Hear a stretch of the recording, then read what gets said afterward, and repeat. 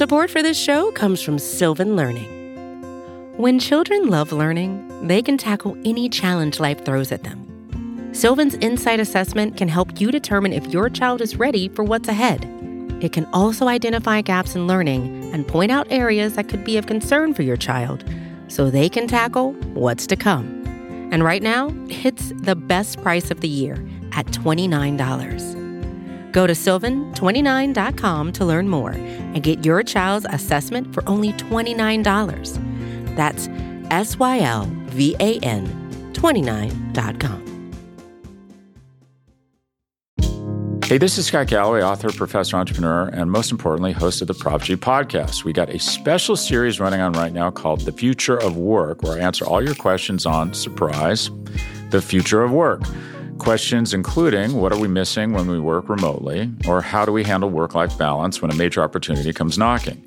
From the provocative to the technical, we're offering insights you won't want to miss. So tune in to The Future of Work, a Prop G Pod special sponsored by Canva. You can find it on the Prop G Pod wherever you get your podcasts. I'll tell you about it offline.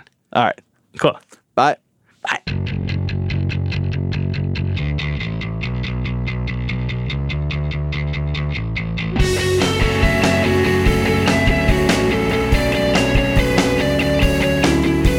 Hello, welcome to another episode of The Weeds on the Vox Media Podcast Network. I'm Matthew Iglesias, joined today by Ezra Klein for another debate wrap-up. Ezra is also on today's episode of Today Explained, an excellent podcast that you could listen to today and every day. I think also doing debate takes there, but we're going to be a little more weedsier here. We're talking about Elizabeth Warren's frontrunner status over there. Yeah, see, that's like the politics headline news. You know, this is the weeds. We're going to get into the deep cuts. Yeah, we got one more quick plug, though. So this weekend, I'm starting, for my sins, a new podcast called Impeachment Explained, which is about digging into some of the deeper questions of impeachment, like what does high crimes and misdemeanors mean? And like what role does Fox News and conservative media play in changing this from how it was for Nixon?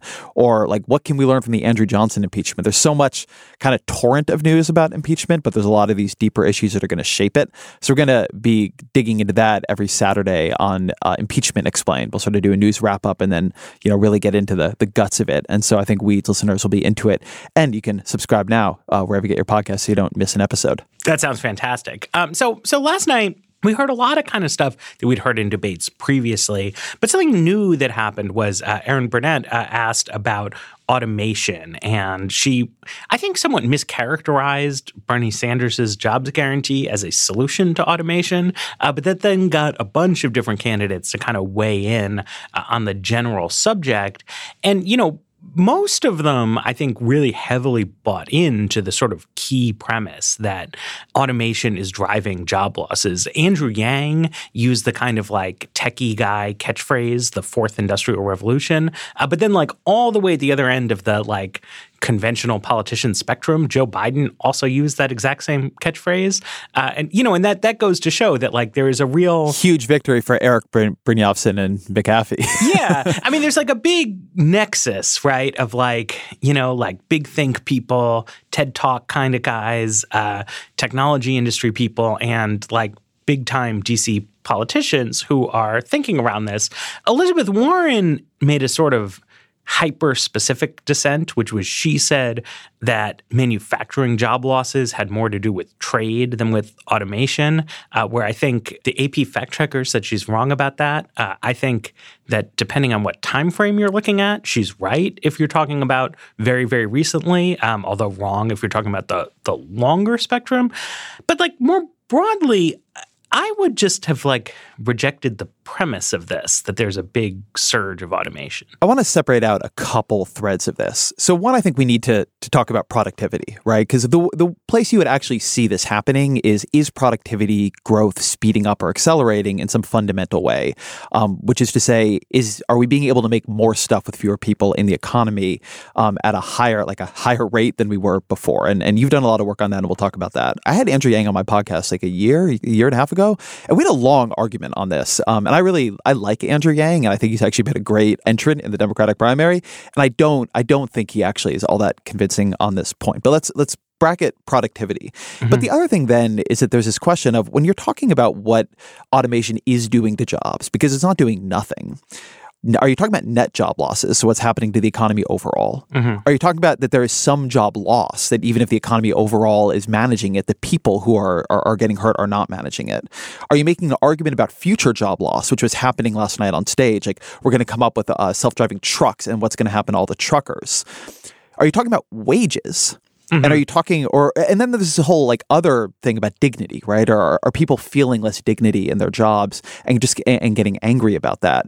And so I also want to talk about the idea of, is UBI, even if you buy all of it, is UBI a good solution to this problem? Right. But why don't we start with productivity? Because I think that this is pretty poorly understood and that you have a more clear view of it. Yeah, I mean, this is just, look, you look at statistics, productivity, it's like the dollar value of stuff produced per hour worked. And it's been going up. It goes up almost every year, which is a kind of nice coincidence about the world, right? We do make progress on becoming more economically productive. But we have been making progress at a slower rate over the past 10 years than we did previously. And not just the United States, right? But you see this in essentially all developed countries. There's been a big slowdown in productivity growth.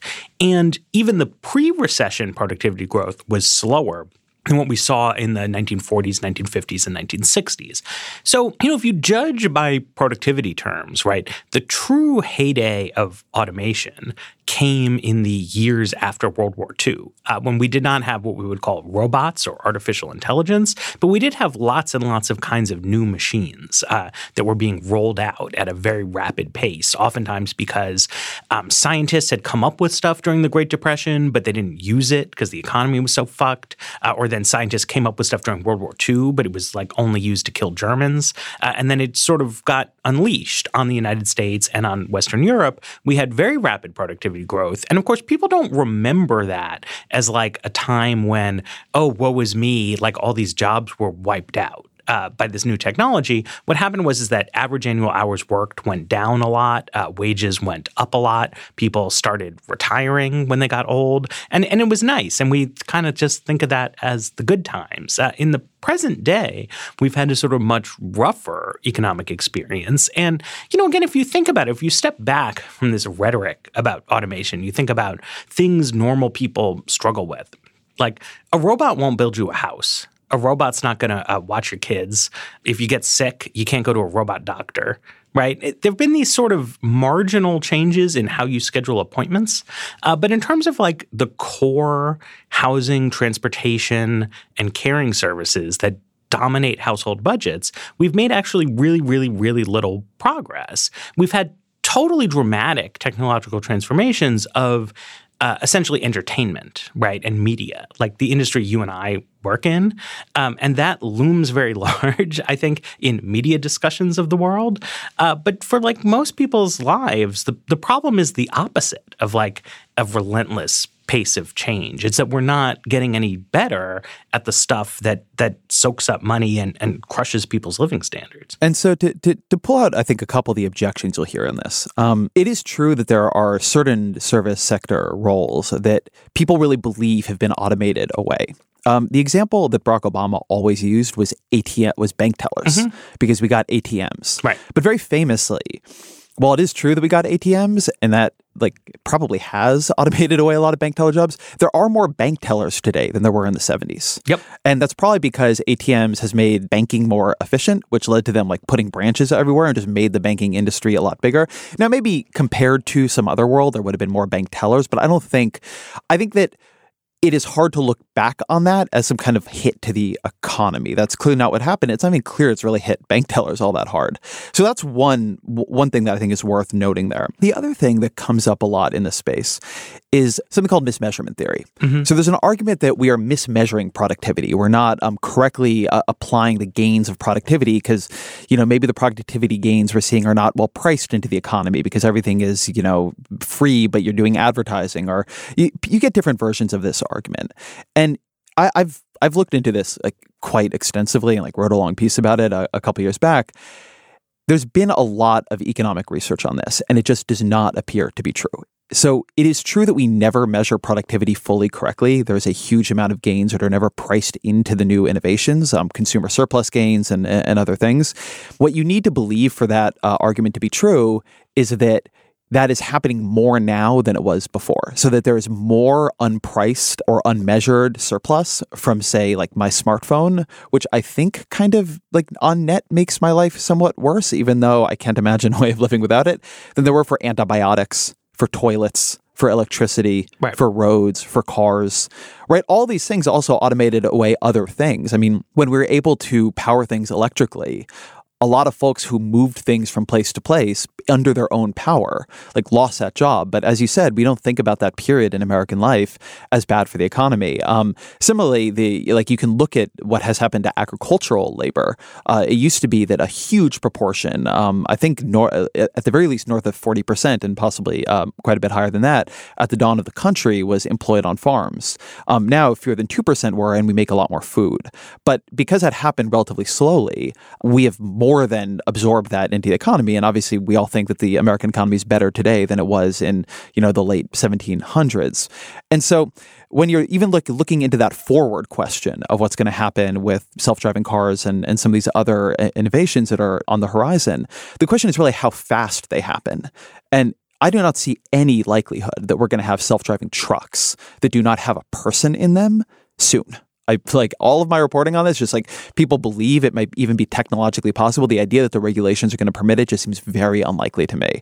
So I don't think the story really holds up. There are a lot of problems in the economy, and I'm not saying automation isn't hurting people, because it is hurting specific people, but it's very hard to tell any macro story that fits the data or our own past that is convincing here. Yeah, and that's where I want to distinguish, as you said, right? So like individual people are always being harmed by different kinds of technological changes, right? That's something that has been true for like a couple centuries now. And I think that's really important, right? I mean, if you want to think about what is a problem in American society, it's not a new problem, but a problem is that people, they go to school, they get a job, they work for 5, 10, 15 years, they develop a lot of specialized skills, right? So by the time you're in your late 30s, your mid 40s, you have both an income and a status that is higher and different than what you had when you were 19, right? You are a professional, you have mastered a trade. And then sometimes technological change comes along and it just kicks the feet out from under you, right? So if you think about not like quote unquote robots, right? But like there used to be people who ran camera stores, or you would develop film, right? And these were like, jobs. They weren't like the most elite professions, but it was not unskilled work. This was stuff people had invested their time and their energy in. And then digital cameras come, and then smartphones come, and that all goes away, right? My mom was an analog page designer. She had like blocks of metal type and little knives and all kinds of rubber paste, and then Quark Express, Adobe PageMaker come along, and that's gone, right? And so like in a humane society, you have both a welfare state that, insulates people against these like ups and downs of bad luck. And I think you should also try to cultivate a culture that does not like excessively admire people who happen to have gotten into lucrative fields of work. Right? There's like both a material and a spiritual element of acknowledging that like we are buffeted by these forces that are beyond our control, right? When Democrats were talking about this, they weren't like talking about that, right? They weren't talking about like how do we use progressive politics to like be fair and decent in a world where change happens. It was instead like automation is this thing, right? This like discrete thing that is either happening now. Julian Castro said like, well, you see these automated checkout kiosks at CVS, which you do, right? But you also see plenty of people with low-wage retail jobs, right? Like that has not gone away. And it just seems much more pressing to me to address the like first order questions of systematic economic risk or just people who do jobs that don't pay very well. Like they work at the CVS, right? And they are glad to have that job. They would be upset if it all went away, was replaced by self-checkout. But so far, like it hasn't been, right? And mostly what happens is people open more stores now that stores are less labor intensive, which is fine. That's like the economy functioning. But like, people like they need better pay, they need more control over their schedules. It just struck me as like a very frustratingly science fiction-y conversation, right? And like weirdly detached from everything else they'd been saying all night about how like healthcare matters or unions or whatever else. Because the reason all that stuff matters is that technology changes and we should want it to change more rapidly, right? Like we should want to have progress and then we should want to have policies that, facilitate progress and make it bearable. So I want to make a slightly weird argument here. All right. I think that, one, everything you just said is true, and I agree with it. But I think that Bernie Sanders and Elizabeth Warren actually have a better response to the automation challenges in some ways than Andrew Yang actually does. And the reason I say that is that what has happened in a lot of the jobs we are talking about that are declining? So, for instance, Sears isn't around anymore, but Amazon is. And so fewer people work at Sears, which had actually a pretty good culture of how it treated its employees, but a lot more work at Amazon warehouses. Mm-hmm. And there's not been the time put in and the organizing and the long effort to make the jobs in Amazon warehouses well paid, good benefits. There's starting to be some of that. And actually, Bernie Sanders has really pushed hard on that. But there is a thing where the jobs that are getting created are in many cases not as good as the jobs that are getting destroyed. And the way automation is structuring things and globalization, there's a whole debate between Warren and Yang about whether it's trade or it's automation, which I think it could just be both. But it is leading to the people who own capital just making a lot more money. And so the distribution of gains is quite off. And again, I think Sanders is very focused and Warren to a lesser but still real extent, very focused on moving that distribution around. Andrew Yang's big idea is the freedom dividend, which is functionally a universal basic income of about $1,000 a month. And I have become, over the past couple of years, much friendlier to UBI as something that maybe is just the way we should structure a more decent society. It gives people more choice. I think it gives workers arguably somewhat more power. But Dylan Matthews has written a great piece on UBI a couple of years ago, and he makes a point, particularly around the automation conversation, that UBI both does too much and too little here. Mm-hmm. UBI goes to a huge, the vast majority of the public whose jobs are not getting automated away. So you're spending all that money, if you're trying to solve automation, giving money to people whose jobs are totally fine and are the same job they had last year and maybe the same they had 5 years ago.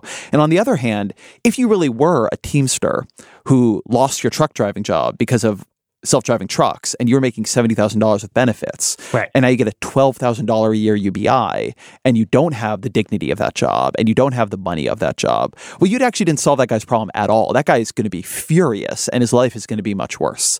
And so you've managed to have a very poorly targeted policy for the automation problem, whereas I think a lot of the redistribution arguments and worker power arguments like sectoral bargaining and co-determination and things like that, in terms of what automation is actually doing, which is concentrating a lot of the gains at the top of the income brackets and then taking away a lot of worker power. That's a really good way to try to attack those questions, no matter whether they're happening from automation, from trade, or just because of the way the economy is changing and norms within it are changing. It's weird because the UBI thing, it's so big, right? But there's actually a very small problem in American life that has turned a lot of politics around on this, which is that, there's a sort of unresolved question in America, or we had one resolution to it in the 1990s, and it's, are unmarried mothers who don't have jobs worthy of social assistance?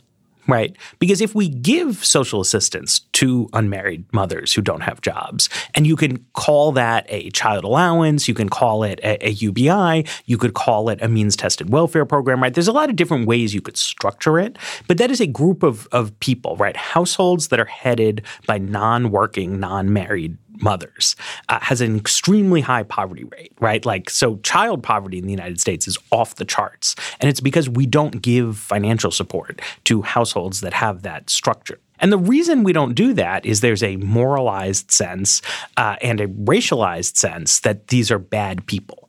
That, it's great to give help to seniors or to veterans or to the disabled, but that if you've got, if you don't have a husband and you don't have a job, you shouldn't be having children, right?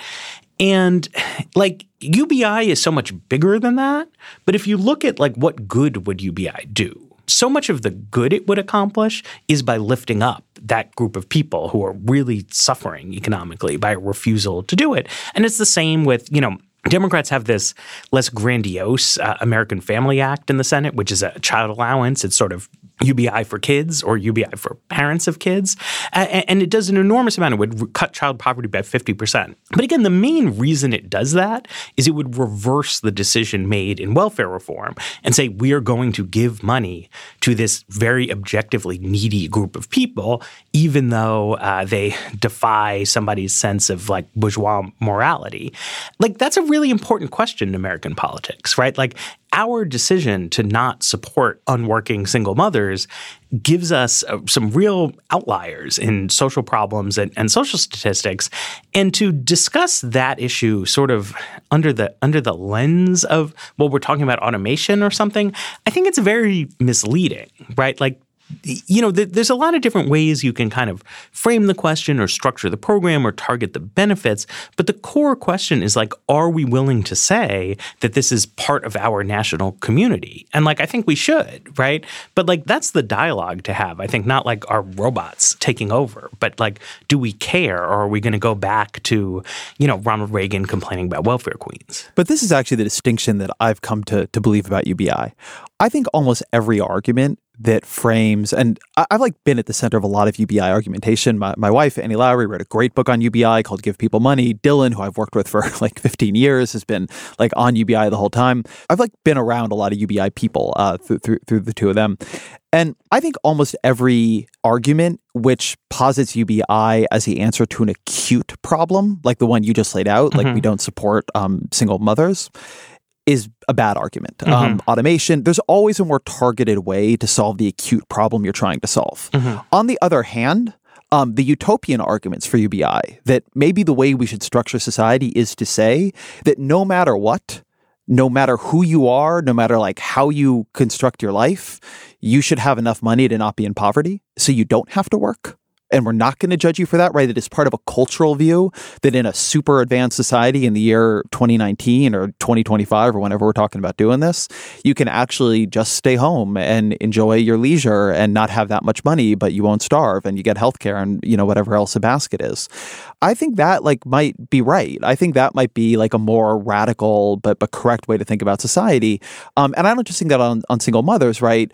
You know, UBI would also attach to just people who do care work but don't have time or are doing a job, right?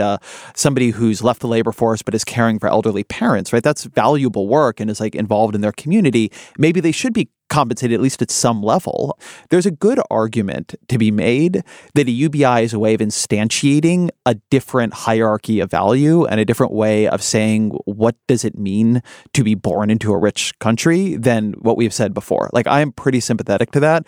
But yes, like as soon as you get into we have this one problem like automation and we're going to solve it through a UBI, like immediately you realize UBI is extremely poorly targeted and an unbelievably expensive and controversial way of solving a problem that could be solved much more directly and affordably by other means. All right, let's take a break and then let's talk about the other end of the spectrum here and what's happening at the high end. Support for The Weeds comes from Not Another Politics podcast from the Harris School of Public Policy.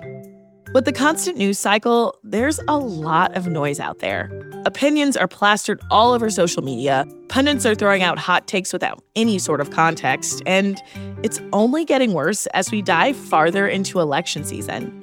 We know that if you're listening to us at The Weeds, you're looking to cut through all this. And if you like this show, you might like Not Another Politics podcast. Not Another Politics podcast is produced by the University of Chicago Harris School of Public Policy. They want to take a research and data approach to analyzing hot-button issues and offer perspectives that go beyond the headlines. They cover a wide variety of topics in their episodes, but a few recent episodes that you can listen to include a deep dive into why women are underrepresented in U.S. politics or whether or not we can believe political surveys. You can listen and subscribe today at harris.uchicago.edu/NAP. That's NAPP. Support for this show comes from Sylvan Learning. As a parent, you want your child to have every opportunity, but giving them the tools they need to tackle every challenge, that takes a team. Now more than ever, educational support tailored exactly to what your child needs can make all the difference. That's why parents have trusted Sylvan Learning for 45 years as the ultimate teammate in their child's educational journey, instilling in them a love for learning and a passion for reaching the next level. And Sylvan's Insight Assessment can identify gaps in learning and areas that could be of concern for your child. It's a 360-degree view into your child's learning that you can't find anywhere else, and helps ensure that your child didn't miss something in school that might put them at a disadvantage in the future. And right now, it's the best price of the year at $29. Go to sylvan29.com to learn more and get your child's assessment for only $29. That's SYLVAN 29.com. So it was not my expectation going into last night that a lot of the really interesting arguments would be an Elizabeth Warren, Andrew Yang matchup. Like that wasn't on my scorecard, but it actually was true. So we had the UBI and where are the job losses coming from, but there's another debate between the two of them in which Warren has been arguing for a wealth tax, 2% tax on wealth above, I believe it's $50 million. Mm-hmm. And Bernie Sanders has also brought out a wealth tax that is actually in some ways now more ambitious, but Warren has really made this the core of her candidacy. 2 cents on the dollar, she has this laundry list of things it can pay for, and that just shows what her values are about how to change the economy. Yang made the point at the debate that this wouldn't work, that other countries have had a wealth tax. They found it very, very hard to administer, and so they've mainly moved away from it and moved towards value-added taxes, which is not exactly how I would think about that transition, but he's not wrong that they've moved away from wealth taxes, and he's not wrong that a lot of economists believe a wealth tax would be quite hard to administer. How do you value a painting, for instance? It's a good question in that. But you've done some work here, so I'm curious how you rate the wealth tax and implementation debate. I find some forms of this discussion to be a little bit in bad faith, right? It is true that there is a specific challenge about how will you value wealthy people's art collections, but it's also not true that art collections are a major component of people's financial wealth. When you think about implementation problems here that other countries have faced, the core implementation problem that historically bedeviled wealth taxes is tracking the ownership of financial assets, right? It's not that German people had some super secret kind of wealth, right? It's that they would actually hide their wealth. If you go all the way back, right, thousands of years, the history of taxation, if you read James Scott's book, Against the Grain, he talks about what made wheat cultivation so special. And what made it so special is that it was really feasible for a pre-technological society to tax. You could show up at people's wheat fields at harvest time, and either they were there standing by all their wheat and you could demand they give you some of it, or they would run away to escape the tax collector, and then you could take their wheat. And other agricultural commodities weren't like that. They were much harder to tax, right? And so, but we evolved over time and developed systems to tax land, to tax real estate, because you can't hide your house someplace. But it was very hard to tax financial assets, right? Stocks and bonds used to be literal pieces of paper. You really could hide that from the government, and it was challenging to tax. I think in the modern world, we have developed the tools to track and tax financial wealth in the United States. And if you watch the discourse around the Treasury Department is going to impose new sanctions on various Russian entities, how can they do that? And the reason they can sanction foreigners is that we can track modern banking transactions.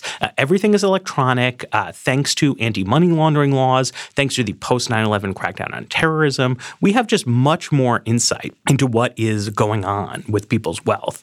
The old Swiss banking regimes have been really sort of undermined, and we happen to tolerate corporate tax dodging in the Cayman Islands and the Bahamas and places like that. We allow people to establish sort of fake corporate headquarters. But if you think about international politics for a minute, if the United States of America wanted the Cayman Islands to knock it off and not allow thousands of companies to register a fake shell address in one office building, we could make them stop. We aren't doing that because we don't want to. It's a policy choice. But so Switzerland has a wealth tax. It's small. It's lower than Warren's wealth tax, but it works fine. They, don't have any problem tracking people's financial wealth. And then what's true is that they have these marginal problems, right? Like, what if somebody cashes in all their stocks and chooses to invest it all in second-tier Monet paintings? I don't know, but everything is like that, right? Like, we have sales tax, but it's hard to perfectly monitor taxes on cash transactions. A house painter, told me he would knock a little off my bill if I paid him in cash. I didn't know if he was trying to cheat on taxes or trying to cheat on some immigration rules, but it was something, right? And so that happens, but we don't say, oh, income tax doesn't work because some people hide their cash income. We don't say sales tax doesn't work because some people underreport. Wealth tax, it should work fine. The question is really, how do you value privately held companies like Koch Industries, right? That's sort of the one thing that's in the middle, where it's not most wealth, but it's, more than zero. And, that's hard, but it's not impossible. Like, privately held companies do deals with each other. Yeah, it's clearly not impossible. And one thing that I think often gets underplayed in this is that you could have a wealth tax with a reasonably high avoidance level and just raise a lot of money, right? It may be that you just accept that, and some economists did a study looking at exactly this question, that if you model this kind of tax and you assume a 15% successful avoidance rate, which would be quite high, you've raised billions and billions of millions of dollars for what you want to do. I'm not super concerned about rich people moving away. That's just probably not going to happen. And if you are a rich person and you've decided to leave the country because of the taxes, I don't know, my kind of view is good riddance to you. And two, I'm not super concerned about everybody stocking their money in paintings that are harder to value because, again, people want assets. And the thing about being rich at the kind of levels Elizabeth Warren is talking about here, $50 million in wealth, is you're really rich. You are really rich. You are rich enough. I mean, we are way beyond the viral financial diary about how it's hard to be middle class in San Francisco on $350,000 a year. You are rich in a way that there is almost no lifestyle you cannot afford without not noticing it.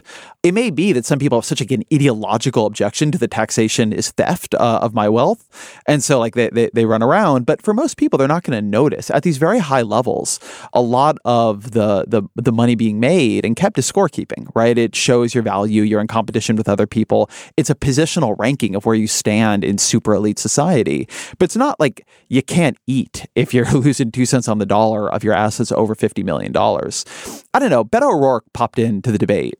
And if I'm remembering the quote right, called it punitive. Yeah. And I just thought that was shocking, actually. Wealth inequality is an incredibly real thing. And if you've managed to amass $50 million, you can give back more. You can. It's fine. That wealth is worth very little to you. I think you've made the point many times, Matt, that in some ways, the best argument for these much higher levels of taxation is the incredible declining marginal utility of the dollar people have. That at that point, that dollar just means nothing to you. And if everybody's getting it taxed away, then the positional question of it is reduced as well. This is a big argument Robert Frank, the economist at Cornell, makes. And so we should do that. I'm not saying we should tax all of it away, and we can talk about Bernie Sanders' wealth plan, which at very high levels goes up to an extremely high marginal tax rate. But nevertheless, it's not punitive. It's about trying to build a fairer society. And my God, if this society was so good to you that you paid $50 million in wealth, which was clearly not just you, that is a lot of other things happening and going right, and a lot of luck aligning in the right way. Yeah, you can pay some of that back. That's not punitive. I was pretty annoyed at that Beto O'Rourke comment. To defend Beto, I don't know.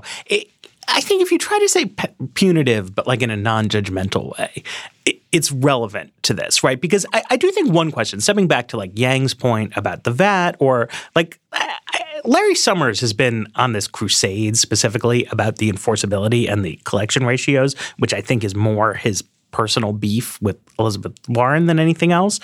But I will say that it depends a little bit, what are we trying to achieve here, right? If the feeling is the government needs a lot of revenue on an ongoing basis to fund a new program, right? I don't think the wealth tax is a super compelling way to do that. So Warren will to rattle off, this raises so much money that we can do her childcare thing and 7 other things, right? But if you think about this in the long term, right, like how is American society going to work? The clear structure and, in fact, purpose of this wealth tax is to drain like the bank accounts of the hyper wealthy, right? Because like 2 cents on the dollar, right? Like that's not so much. But over a 50-year time span, it's actually a lot, right? And because you know that the wealth is going to be taxed, it also encourages you at the margin to spend it faster, to give it away faster, and basically to like dissipate your fortune, right, on some mixture of paying the tax, doing charitable contributions, and just like spending money on stuff, right? I don't think that's a crazy idea, right? But the concern is that you will have generational dynastic wealth, and the wealth tax is supposed to break that up. Incidentally, it raises a lot of revenue, but I almost think like conceptually it would make more sense to take that revenue and just give it to people blindly, like per the UBI, because it's really just like a party, right? Like we are saying these tech gazillionaires plus the Walmart heirs and a couple finance guys, like they just amass these unconscionable fortunes in the second Gilded Age, and now we're going to like ransack their storehouses, give the money away to everybody, and then reset with like a new, fairer economy. Whereas, you know, if you look at a standard European welfare state, you know, Sweden, whatever, they have income taxes and they have value-added taxes, and they're just high because people keep having incomes and they keep buying stuff at the store year in and year out. And then those high taxes pay for social services. So like if you go shopping in Copenhagen, you'll find that everything is like terrifyingly expensive because of the value-added tax. But then if you like want to go to college or get your kid to a preschool, it's super duper cheap compared to America, medical care. So, you know, that's a different way of like restructuring how things work on a day-to-day basis. So in that sense, like I do think it's punitive, as Beto said, right? Like the idea is that the wealth itself is somehow bad, right? And that we need to have a leveling impulse on society. And I sympathize with that, but I also sometimes don't. I don't know. You know, this is like one of these things where like I see the debate going and I kind of feel differently on different days. Like, is it bad as such that like the hyper wealthy have so much unrealized capital gains and we should do something about it? Or is the issue really that like we need some programs and then we should fund them in whatever is the administratively simplest way? Recognizing that we're in a bit of a semantic argument here, I would say that the reason I don't like the term punitive is that I think it is taking something where we are like making an argument about how to structure society and adding a very value-rich term to it. So we're going to go and talk about Warren and the Medicare taxes in a minute. But I think something that is very notable is that when Bernie Sanders or Elizabeth Warren or anybody talk about raising middle-class taxes to pay for something like Medicare for All, Warren doesn't quite admit that's what she's talking about, but is what she's talking about. Like nobody thinks that is punitive. They think it is like a structural position, and that it would be that like from behind the veil of ignorance, like we believe whoever is saying this, that it would be a better way to structure society. And similarly, there's a thing where a lot of these billionaires are signing the Giving Pledge or promising in some way or another to give away a vast amount of their wealth before they die, as opposed to passing it down to their children. I think Warren Buffett has said he's going to give away almost everything. I think the Zuckerberg chans have said they're going to give away almost everything. Bill Gates is clearly giving away like most of his fortune, or at least like they're planning to do this, or say they're planning to do this. And I don't think that's them being like punitive to their children. I think it's like a view about like what is a good way to build society, including, by the way, for their children, because I think often the children of super rich people don't turn out that well because, you know, they don't have like it's weird to just like never have to work for anything. So I don't know. I take your point, but I think that it is one of the ways discourse has been distorted, that there's become this view that to structure society such that we don't have just endless accumulation of wealth or like endless run-ups in income, when you begin talking about those upper level taxation questions, people see that as a real laying down your values on them, as opposed to you're trying to structure society. And this is one of the questions you have to face. Now, by the way, it's not the case that nobody ever acts punitively in it. Warren was getting accused of this, but I actually think Warren talks about wealth a lot less punitively than Bernie Sanders, who clearly believes like the accumulation of these kinds of fortunes is immoral, and will kind of say that a little bit more forthrightly. But you can really separate that out. The question of whether or not you are doing this because, like a robot, you just think this would be a better way to structure society, or like a socialist, you think rich people are moral and like either should be taxed or should go under the guillotine. Like those are like, you can choose that, but you can have the kind of value neutral version of this. And I think you see it when we talk about things like Medicare taxes. Yes. All right. Let's take a break. Talk about the Medicare tax. Journalists really want Elizabeth Warren to say that her vision of Medicare for all involves higher taxes on the middle class. And Elizabeth Warren clearly really doesn't want to say that, even though I think everybody on both sides of that question knows that it's true. And on some level, it's a little hard to say what the stakes are, because she's not saying it isn't true. She's just wants to characterize it differently. And I don't really know what do you think this amounts to? So just the backdrop of this is that early on, right after the impeachment section of the debate, Elizabeth Warren got asked about this. She gave her sort of normal answer, which is that you should look at total cost, right? The connection of premiums and taxes and everything, and the total cost for middle class families under her plan, which is at this point just Bernie Sanders' plan, will go down. And then Pete Buttigieg, who was like having a much fierier night, like really went at her on this, and they went back and forth for a while. And then Amy Klobuchar got involved and everything. I think there are a couple stakes to this debate that are interesting. So one stake is that I do not think it's a good look for politicians to be seen like hiding the ball in a way that is clear that that is what they are doing. Because like people are going to estimate this plan. They are going to, like they've done this already. I think the accepted estimates are that the Bernie Sanders plan would mean about 30-some trillion in spending on the federal budget over a 10-year time frame, which is very, very, very large. As a comparison, Obamacare in its totality was about $2 trillion in a 10-year time frame. Now, that will mean that a lot of private sector costs are coming on to the public sector. And then there's a bunch of other questions about how do they do pricing and other things, and how much is actually included in the benefit. Like right now, they would bring Medicare pricing over. They would like the benefit would be everything, which we don't really know how that would change utilization. It could drive it way up. So it might actually not be cheaper overall. But you can imagine ways of doing it that it would be cheaper overall. But it's very hard to say who would be the winners and losers if you don't have the financing set up.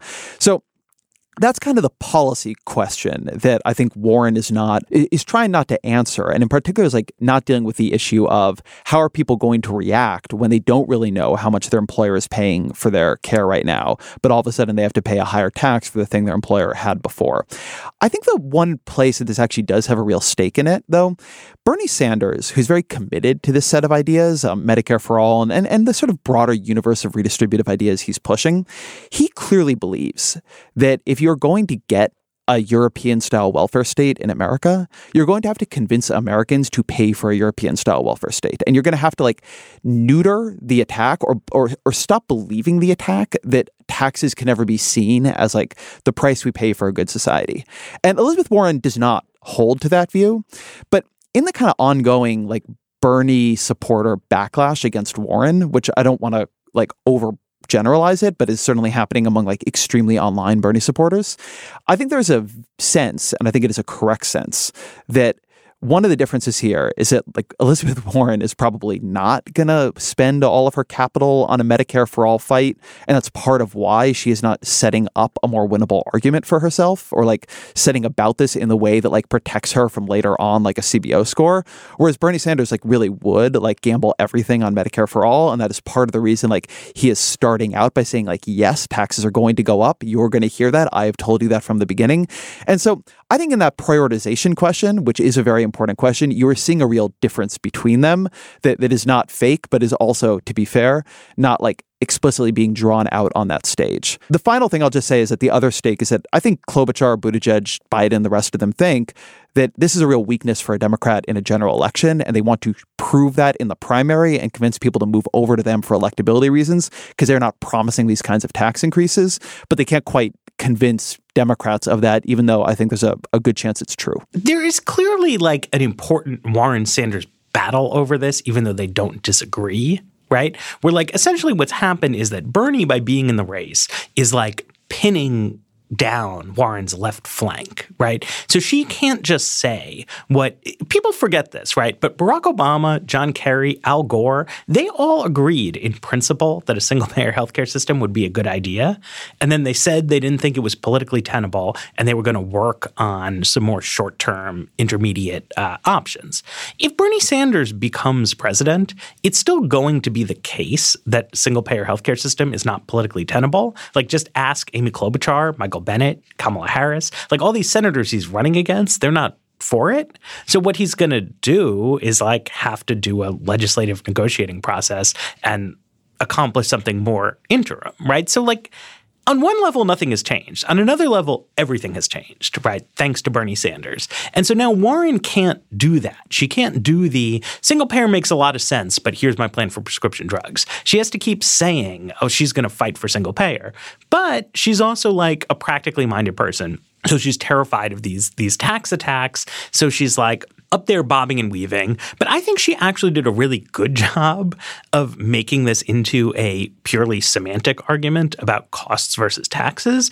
Because here's my question for her, if I could nail her down on this, is like, is it true that middle-class families would see lower total costs? Because if that is true, you should be able to write down a plan with numbers in it, specifying what the tax rates are. And then, you know, she knows lots of smart college professors, so does Bernie Sanders, right? They should be able to show, look, families of this type will save this much money. And I'm not sure that it is true, because one of the things they're doing, they're not just proposing that we swap out the existing insurance and have government-provided insurance, right? That would save money, right? If instead of private insurance, we all had a government plan, I think there's a lot of ways that that could bring costs down. And then if you use progressive taxes, you could save most people money. But they are promising to replace our private insurance plans with plans that are much more robust, right? That have no deductibles, no copayments, things like that. That really drives the price tag up. And it solves a big problem. Like, one of the big selling points of Medicare for All, if you listen to either Sanders or Warren, is that right now they say that a lot of people are underinsured, right? That people who have insurance still face devastating financial impacts of illness, or they don't go to see medical professionals because they are successfully deterred by deductibles and copayments. And they want to replace like the typical American's insurance with some much more robust insurance. And so that is definitely good for you if you have a lot of medical costs, right? Like, that's what they talk about, that like there are all these stories of people who are sick and they need to see doctors and they're not getting enough care. And under Medicare for All, they would. But there's also a large number of people who like don't have a lot of medical costs, and who I think would probably be at least narrowly financially worse off under a system where everyone got a more generous insurance that they then don't actually take much advantage of. And like, I could be wrong. I mean, I'm open to it, but I mean, I sometimes needle Lori Kearns about this on Twitter. She's on Bernie's team, but it's like, if this plan is so good, like I'm convinced by the broad numbers on national health expenditures and administrative costs that like you quote unquote could write a plan that made the vast majority of people better off, but they don't seem to have actually done it. And I think the reason they haven't done it is the insistence on the zero copayments, which has not been the focal point of debate, but it increases the bill for this like a lot, and not always for reasons that are being articulated very clearly, because they don't have like an alternate plan for rationing care. And it's like a little bit, on one level, like I don't care because this is all fantasy land and it's not going to become law. But I think if you were really to like get into the weeds on Medicare for All, like that's the question, is why do we have this commitment to literally zero cost sharing, which isn't how they do it in Europe. It is how they do it in Canada, but I think it causes a lot of problems in Canada, like including the fact that they don't cover dental and they don't cover prescription drugs, like, which is crazy. If you cover anything, it should be prescription drugs. That I think is the thing. Like, Warren does herself a favor if she can kick this into the terrain of pure semantics. And like, it's just not obvious to me that it's true that typical families will see costs go down. Yeah, I mean, I think the way you need to think about this, and one, by the way, we should note, like, there's typical families and then there's like your family. And even in 2016, when Bernie Sanders was running, something that came out, and they've tweaked the plan since then to try to deal with this a little bit better. But it came out, and I think this was in a analysis by Ken Thorpe, but it was going to hurt a lot of Medicaid users right now. Because of the way the plan was structured, they would actually turn out worse off. Like, most people would be better off, but some of the poorest of the poor were going to be worse off. And they've like made some changes to that. And I'm not saying it's true now. I've not seen an update on that estimate. But the details of this really matter. The details of how you do the financing really matter, because what was happening there was a lot of these Medicaid users were paying nothing. But if you assumed, one of the kind of more broad-based taxes that Sanders at the Times talked about, they would be paying something. So they would be actually worse off. Another version here, what you're talking about, is if you have a plan that covers everything with no point of care financing whatsoever, no copays, no deductibles, no nothing, what does it do to utilization? I think in most models, it will drive utilization way up. It's not going to drive it endlessly up because most people don't like going to the doctor, but it will drive it up. And it's intended to drive it up. I mean, I just think that's an important point. And I think, like, I've talked with Matt Brunig about it and others, and there's a hope. There's some research out there that basically says, well, look, like, when you add this kind of coverage expansion, what's going to happen is not just that the people drive more, but that hospitals and doctors and others, in order to triage their volume, they just stop recommending so much unnecessary care, which is basically you're going to take care away from richer people, and hopefully that care is not that useful in order to spend more time caring for more people. That may be true to some degree. I doubt it's true to the entire degree of a coverage expansion this size. But basically, in terms of how you're going to pay for this, what CBO decides is true there is incredibly important. And then you have this other thing of, what do they decide is true in terms of like the pricing power, adding Medicare pricing with like some rural exceptions probably, and the administrative cost savings. And like all that is like really important. And the more detailed you get in the plan, like the more you're going to have to deal with it. But it'll really, really shape. You can have something where 54% of people are winners and 46% of people are losers. But 46% of people is actually a lot of people. Or even if it's 70-30, 30% of the country is a lot of people. And so like this stuff gets really hard. I will make the one other point that there's a funny way in which Andrew Yang is arguing for a tax structure that is sort of more like what you would expect from the Warren and Bernie like social program visions. And like Warren and Bernie are arguing for a tax structure is a little bit more like what you would expect from like the Andrew Yang dystopic, like what's going to happen is that everything will move to automation and only the people who own the robots will have any money. So like taxing their wealth would become really important. There's like a funny swapping of the plans that you could imagine happening here that would be quite, I think, useful for everybody. Yeah, I mean, exactly. Like a broad-based VAT, like Andrew Yang describes, to finance a universal healthcare system, that's like a classic thing. Like lots of countries do that. It seems to save money overall. It is more fair. It would not make 100% of people better off, but it, I think, would be better for most people. It's just a little politically unpalatable for various reasons because people don't like taxes. But then, yeah, as you say, right, like if you were Warren's plan, Bernie's plan, like soak the rich with like super high taxes on the super wealthy seems like an answer to this other kind of cosmic crisis. I never know what the Medicare for All debate is like about at this point in time, right? Because so much of it seems to me to actually not be a debate about organizing American healthcare, but just a debate about Bernie Sanders, you know? So like people who 5 years ago were like happy to say that in principle, a single payer healthcare system was a good idea, but like who don't like Bernie Sanders are like now mad that he's campaigning on it. And people who really like Bernie Sanders like want to talk all the time about Medicare for All and what a great idea it is in principle and show very little interest in like working through the specific problems in the way that you would think you would want to. And that's not to, you know, cascade like every single person involved in this. Like if you talk to like the Physicians for National Healthcare Plan, right? Those guys have been pushing for single payer healthcare forever, since as long as I've been in the industry.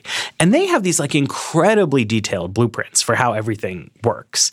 And that's because like they are really in it because they really strongly believe in this idea of like big bang transformation of the American healthcare sector. So they are ready to give you chapter and verse on how all these things work. They will tell you that like, yes, we're biting some bullets on this or that or the other thing, but like it's worth it. It's important. But like this dialogue that's happening in the primary, we're on to like the 5th year of Bernie running for president, right? And I think like the points he makes about this are all correct. And then also most of the questions critics raise are also correct. And he's not like answering those questions. And why should he answer them? Because it's not a real legislative debate. I think it is a real debate, but I think you're right to say it's not the debate they're pretending to have. I think this is a debate. And I've like now spent a lot of time debating people in it, and it took me some time to see what we were actually arguing about. It is a debate about politics and how it works, and like what makes things pass and what keeps them from passing, and what makes people win elections and what keeps them from winning elections. And I would say that at a very core level, the argument that Bernie Sanders and Elizabeth Warren are making is actually not a policy argument, but an electability argument. And the counter argument is actually not a policy argument, but an electability argument. And the electability argument they are making is that what will make you electable is a set of inspiring, unbelievably ambitious visions where you can really tell people what they are going to win out of it, like what they're going to get, like how like politics will make their life dramatically better all at once, and that will mobilize your base. And the key thing to winning an election in the late 2010s is mobilizing that base. And a lot of people with you can say maybe a more traditional view of politics, you could say a experience of politics that is not in like the 2 bluest states in America. Their view is that, yes, you need to tell people what you're going to do for them, but you also need to be sensitive to their concerns about what you will do to them. And to have something hanging out there like tens of trillions of dollars in tax increases, or I'm going to take away the health insurance you like and rely on for some government plan that like you don't really maybe trust and like you don't maybe trust me, is going to be electoral poison.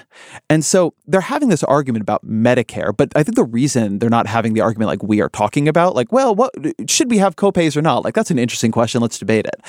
On a policy level, is that the reason it focuses on abolishing private health insurance and taxation, in addition to that being like what moderators who want to see a fight ask about, is that's actually the way they're getting at this political electability argument of like, does what you're promising outweigh the attacks it opens you up to, or do the attacks you are opening up to outweigh what you're promising? And because like the proximate goal is to win the election, the fact that like none of this will pass is actually not all that relevant, at least not yet. Because like once somebody wins an election, then you can try to figure out how to pass the maximum amount that you can possibly pass. But before then, the question is like, how do you win an election? And like there's a strong view that compromising down beforehand is like not the way to do it. And then like a similarly strong view that freaking people out is not the way you do it. And like it's just very different implicit views of the American electorate. But so I think this is not going to be me diagnosing what other people are talking about. But to me, what I would like to see done differently in the future from how politics was done in the past is not what you do during the election or even what you do during the legislating phase. It's what do you do after that? Right? Because what happened with Obama and the ACA is that like Obama started out saying like, yeah, you know, like in some level, like single payer, that's fine, but we need to be more realistic. I have this plan. He puts out this proposal. It has a public option in it. The public option is watered down and then it's stripped out. Some other elements of it get changed and to an extent weakened as it goes through the congressional ringer. Then the Supreme Court knocks out like a really big piece of it with Medicaid expansion. Also, like the experts start saying like almost right away that the mandate as written is not strong enough to achieve its real goal. And then HHS starts writing the regulations around the mandate deliberately to be kind of weak, to minimize political backlash. And like that's all fine, right? But what happens the day after that is not that Barack Obama says all the things he said during the campaign about like how tragic it is that people go uninsured in America, about how we need to take on the special interests, about how we need to provide people with an adequate standard of care. Instead, what happens is you go into this kind of like spin mode where it's like this outcome of the legislative process that did not get the things they were asking for, like, it's all great. Like, it's fantastic. We're moving on. We're done with healthcare. And I was there. So, like, I know why that's what they did. And then you have, like, some of the people who were involved in writing the bill, like, go off and work as industry lobbyists and stuff like that. And that's the kind of thing that I think causes people to lose faith, right? And to like the idea of a crusading politician who, like, Bernie Sanders has voted for 1 million, like, incrementalist healthcare bills over the course of his career, right? But I think, like, what's cool about him is that he always keeps saying that he thinks it's morally outrageous to live in a society where there are people who, for financial reasons, can't get the medical care that they need, right? And, like, the fundamental promise that is interesting to me in this is to, like, not give up, right? Not to, like, just go native and be like, hey, I'm amazing, I did these achievements, but to, like, keep saying that the structure of society is unjust until it has become just. And that is not, like, it's not like a policy question. In a lot of ways, I think these sort of, like, clever Buttigieg, Beto kind of, like, halfway Medicare things, like, they make a lot more sense policy-wise and politically. But I respect and I feel the yearning for someone who's not going to let, like, legislative reality then, like, set their own moral horizons, but who's going to keep saying, like, what they believe in. Yeah, I think that is completely what this is about on some level. I think it's probably a good place to end, though, too. Yeah, absolutely. Absolutely. So, what we are all about here on The Weeds is policy, politics, all that kind of stuff. Send us an email, weeds@vox.com, if you've got any thoughts, suggestions for, other aspects of the debate you might like us to weigh in on. Thanks so much, Ezra, for joining us from the West Coast. And check out Today Explained, which is doing a lot of awesome stuff lately, but we have a fascinating conversation about Elizabeth Warren today. There you go. I want to thank, as always, our sponsors. I want to thank Deb Edidel for engineering this episode, and our editor, Jackson Bierfeld. And The Weeds will be back on Tuesday.